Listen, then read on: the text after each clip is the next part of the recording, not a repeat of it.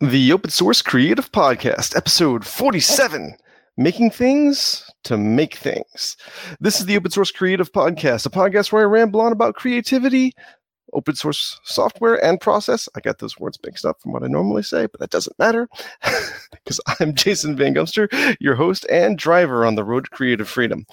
So we're going to try a solo episode, and it's already going so great. Fair warning, this episode is actually a fairly visual one. I'm going to do my best to describe things that I'm doing and showing for those of you who are audio only, but this is one that it's really going to be worth it to have to look at the video on it, because I'm going to try to describe it, but I can't guarantee that my description is going to be as accurate as it could be, but we'll give it a shot. Of course, why would you want to watch this one? Well, because I'm showing stuff. We're talking about making things to make things, and I'm talking in depth about one of my projects where I did just that. I made a customized moving mount for carving wooden rings, and yeah, I did it all with open source tools. So let's get right to it. Oh, we're going to toast marshmallows, are we? Could be.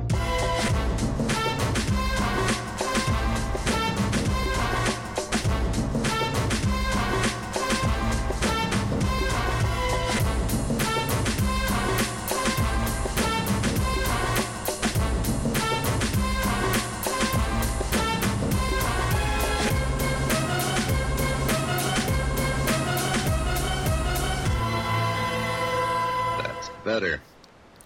All right, so this actually came born from some listener feedback, and actually, listener feedback. I have that now. Yay!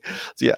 In any case, Romain Marteau, which I hope I pronounced your name properly, but sent me a very, very kind email, and one of the things that he mentioned in there was talking about a custom ring carving mount that I made. I made this a while back, and but talking more in, like, I've made a couple of videos using it, but talking more in depth. And I guess you should back up for a second and talk a bit about specifically what it is and why I made it. So I have this other side thing that I do. I have a whole bunch of side things because, creative stuff.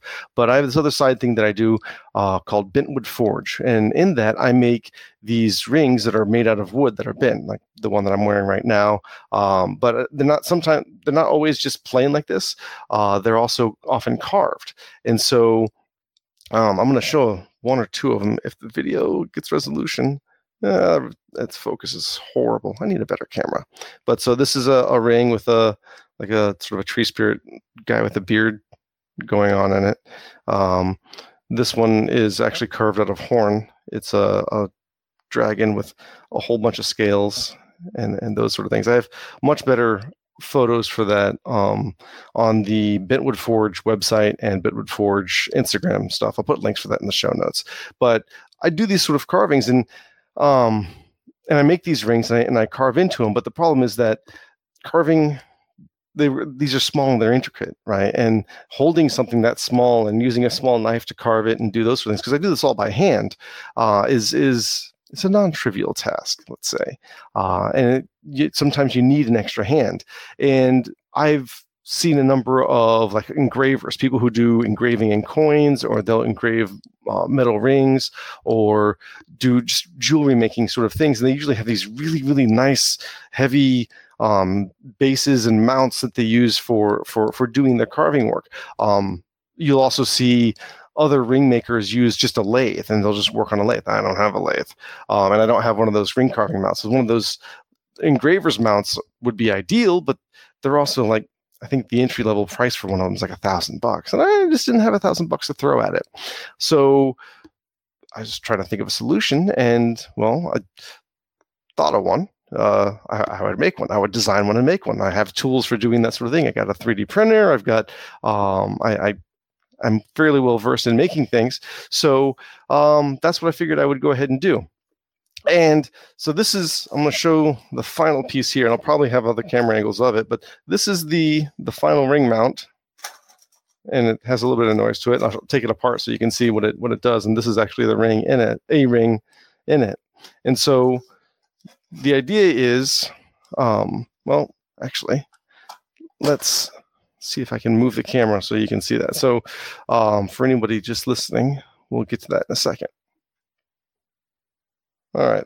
So my camera's not great, but the idea here is that this mount is on a rotating base, and my desk right here is kind of slippery. I have this on a mat, but it can rotate, and the ring itself can rotate, so I can put my hand on here and carve on that while it works. And so this whole setup allows me to rotate the base and rotate the ring so that I can always get, there's some focus there, talking and holding at the same time. I can always have something working on it. So let's take this apart and go with it. I'm going to go, actually, I designed this thing in Blender so I could show it working in Blender, and I can do a screen sharing thing, so I can do all sorts of cool stuff. So with any luck, you're looking at, if you're on video, you can see my screen. If you're not on video and are on audio only, I'm showing a Blender session that has where I actually modeled and designed this ring mount.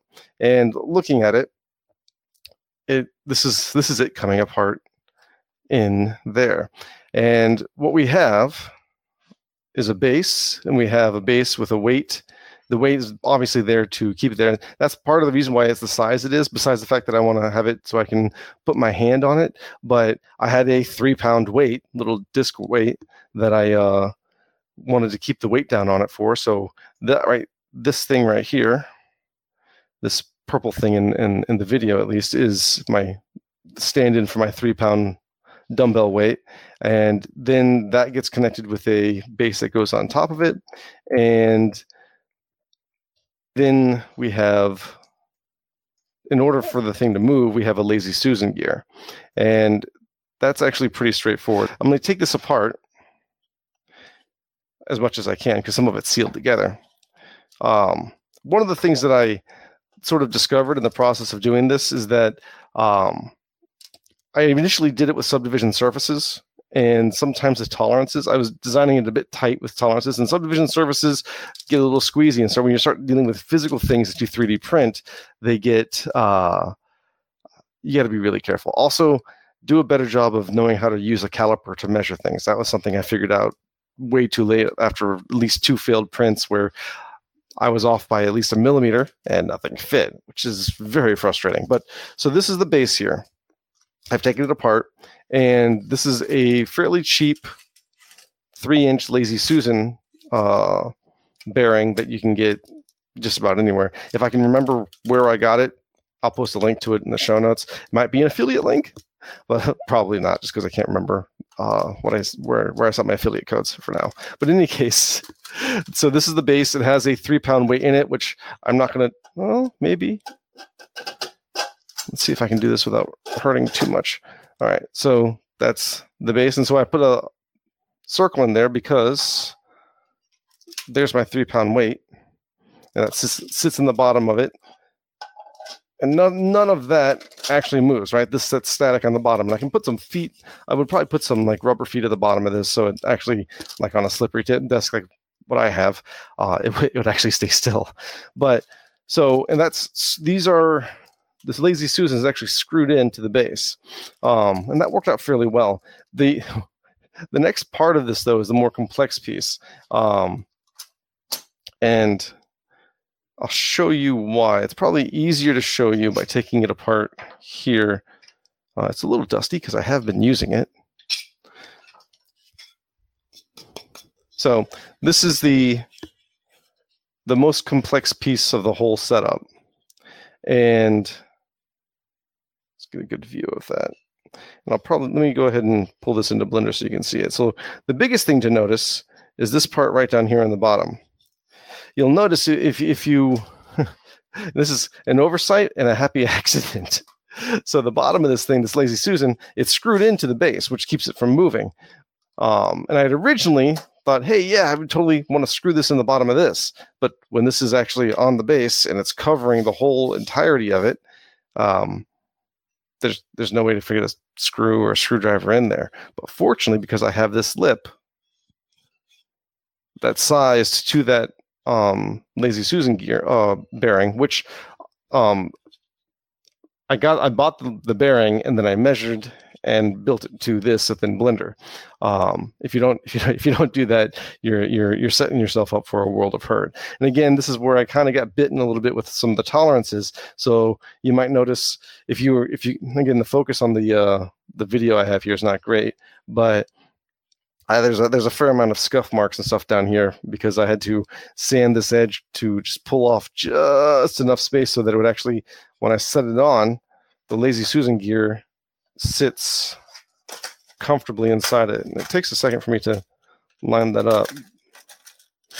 But so that's the cool part, is that now this moves around and I have a solid base and I have a rotating thing. And this right here, this sort of mound part of it is where I place my hand when I'm working it. And I can place my left hand or my right hand on it because, again, it rotates to do that. Now, the next cool part, and this is probably easy to show in Blender. So we go back to screen sharing. We have this thing here in Blender, and there's my Lazy Susan. There's the base. So I'm going to go ahead and just hide all these pieces. Hide. And we'll isolate this and look at it individually. And what we have here, so there's the base. This is where everything fits in.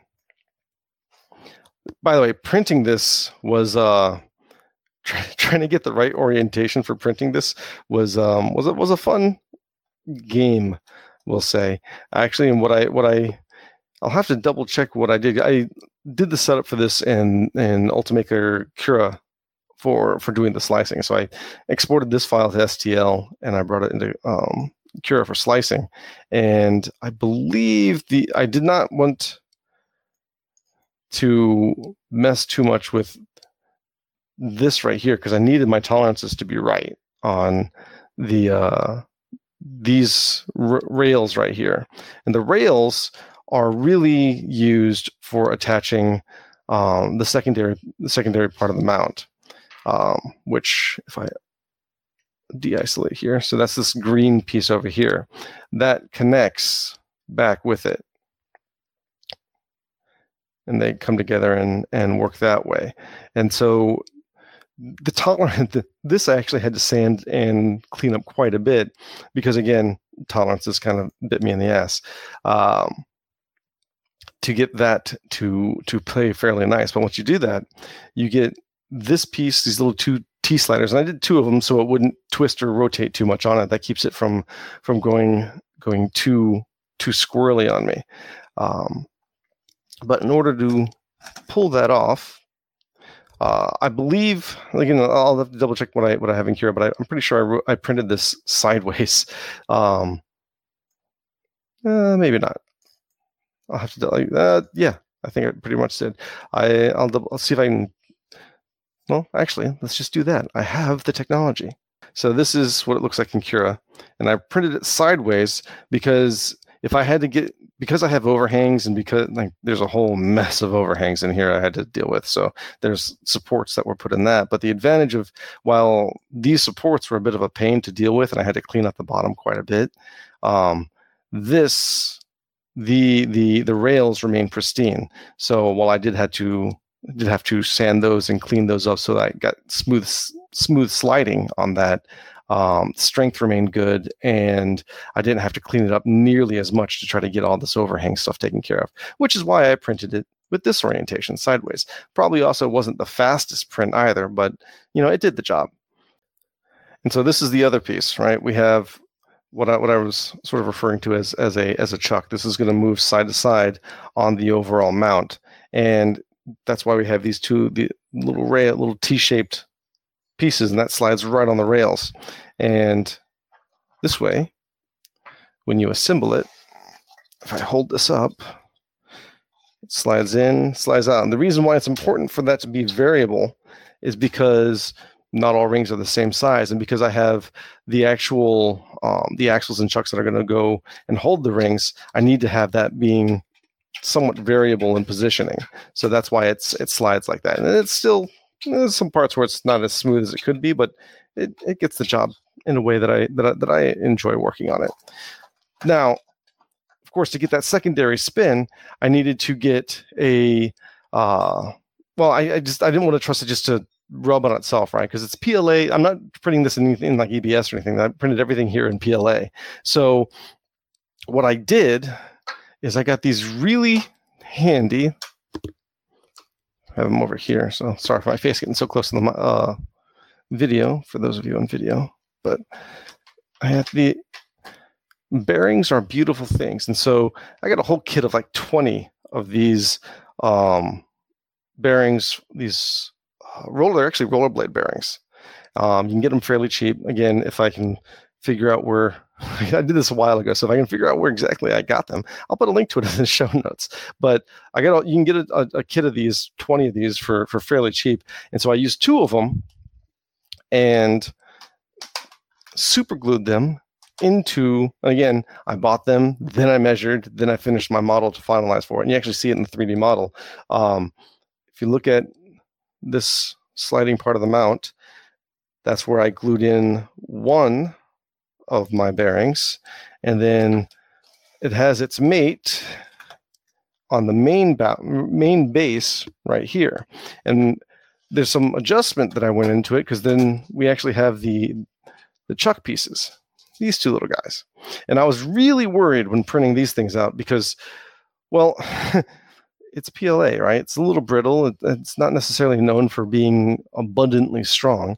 And so I was worried that when I printed this out, that this is not going to hold up. But good news is, so far, after quite a bit of use, it's still holding up fairly well. And so basically what we have is that assembly, right? And it's this little bow tie shape if you look at it straight out. And the reason why we have this shape is because, again, rings are different sizes. And the problem, however, with this is that as a ring gets smaller, it also typically gets narrower. And so this is not enough on its own for you to mount the ring. The ring needs a secondary surface to mount itself on. And so what I've actually done is I went and I purchased this. This is this is actually some braided reinforced, I think it's high density polyethylene tubing. You can get it at any sort of hardware store and plumbing shop. This is a 5/8 inch. I also have a more narrow one for smaller rings. And what I do is I cut a chunk of this off. So I have a tube of it, and then I slice a chunk of that out. So it's a tube with a line through it. So it looks like so. And what that means is that I can, for whatever ring size, I can cut out more or less of this diameter so I can get smaller or bigger. And for really smaller rings, I have a smaller tube. For this works for rings that'll go all the way up to a thumb size, because what that can do, and I have an example here, is the ring will go around the outside of that. And when the ring is on the outside of that and you slide it onto this assembly, like so, now it's securely in place. The polyethylene material, it'll deform a little bit to fit these cones, which makes it stay in place. But it also, because it's a polyethylene, it's a plastic, and it has a fair amount of built-in friction to it, so it doesn't spin when it's on there. So it's held pretty securely. And then by combining that with the main chuck, or the sliding part of that chuck, and we slide the whole assembly together like was shown in the animation. Of course, I just did it backwards.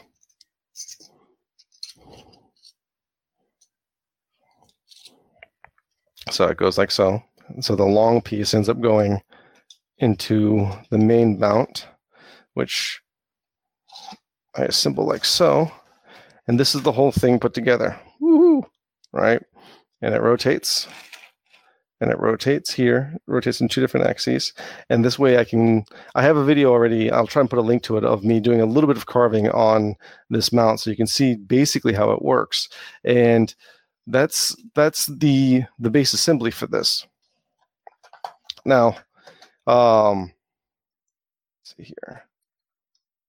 So that's basic. Oh, there's one other key component. You might notice if you look at the 3D model and you look at this right here, there's this lip that goes all the way around this side and all the way around here. So my concern is, as I'm pushing on this and spinning it around to around, this can have a tendency to slide out like so. And I want to prevent that. So what this lip does is fairly simple. Of course, at this moment, I've misplaced the piece I was looking for. Sorry about that. It took me a second to find it. So what's that lip for? That lip appears to be this. This is a rubber band. And so what I do, very simply, is I will run the rubber band along that channel, like so. See if I can get it sideways so anyone can see it. So it runs along the lip, sits on the inside there, and it's I can get more tense rubber bands if I need to, but it's just enough tension to pull that thing back into place. If it gets misaligned a little bit, that's not a problem, because again, most of my pressure on this is downward. It's not going to be pushing that way too much. And if it is, my hand's there, right? So that's one of the benefits of working with it this way. And if I need, I can get more rubber bands to increase that tension.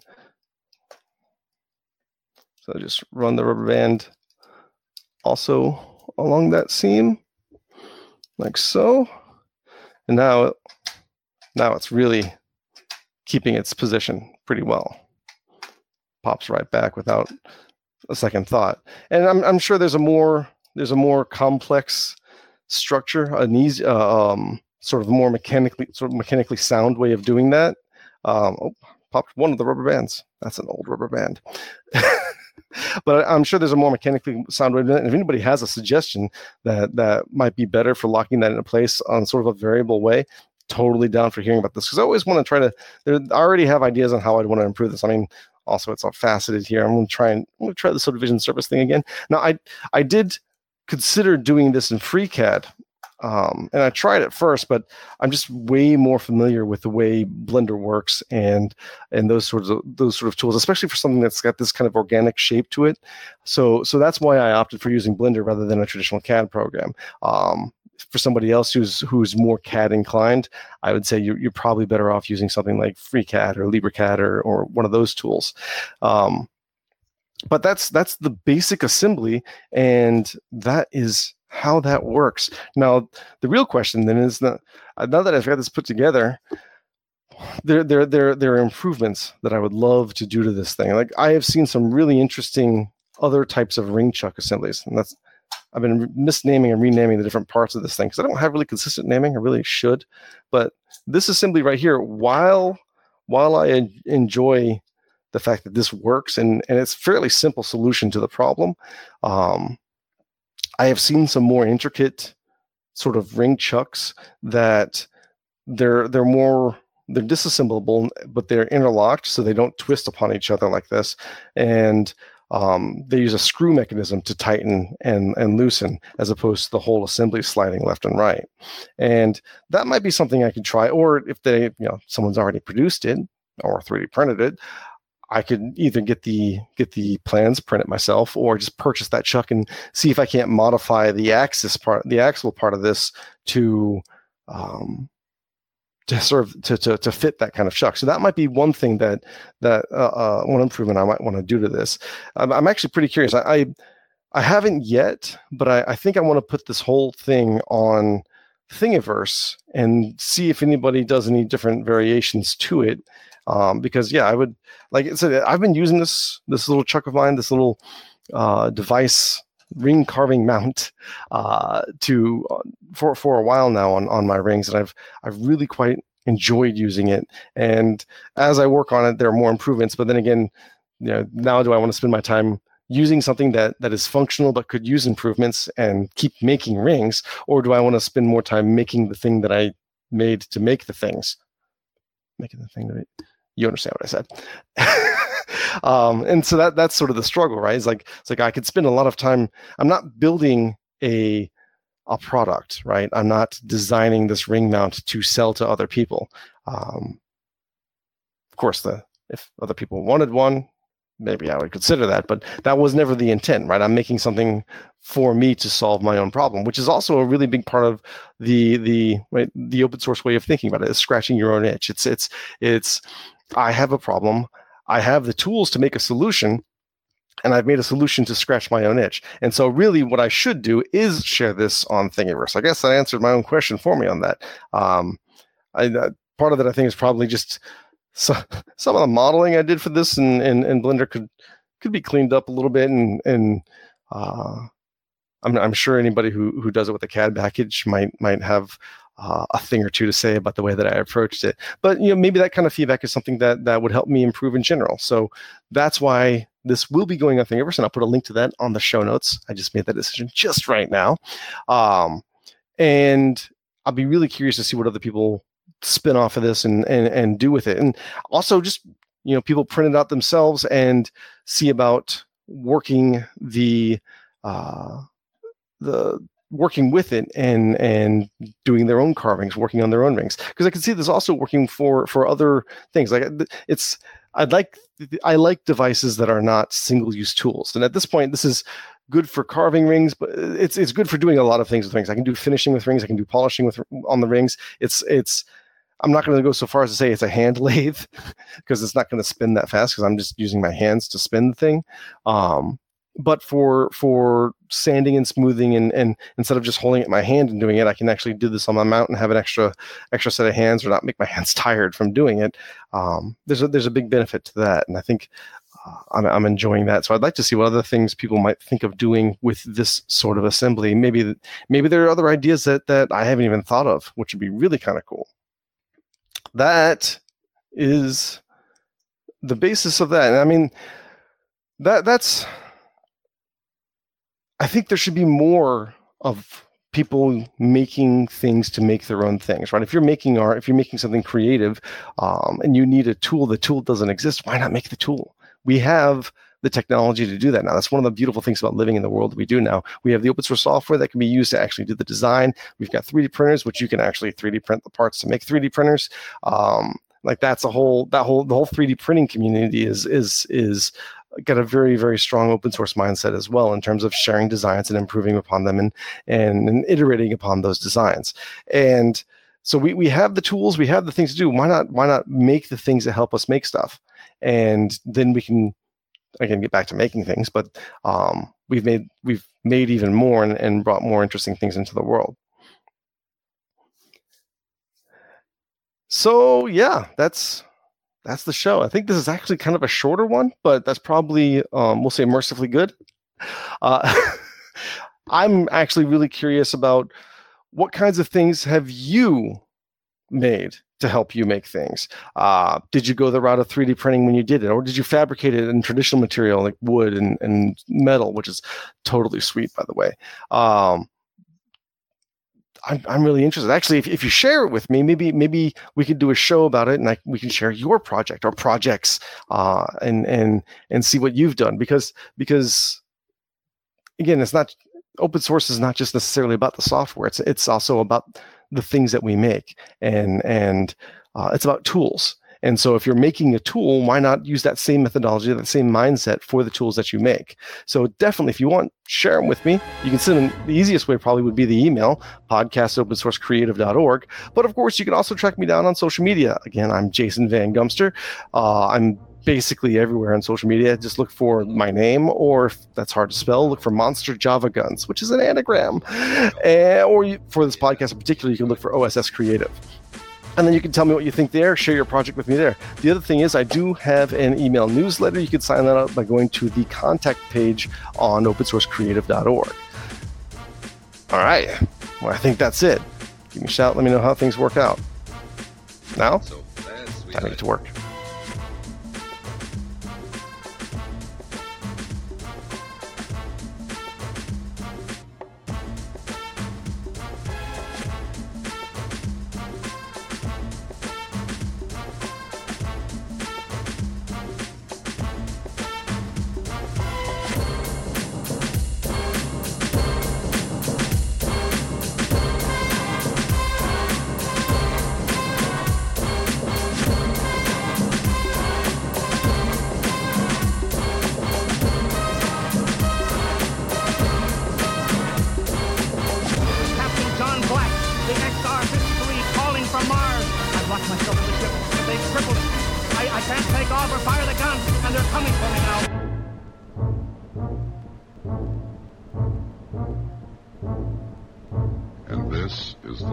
job.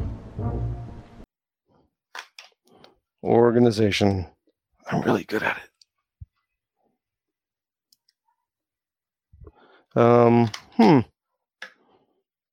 I lost it.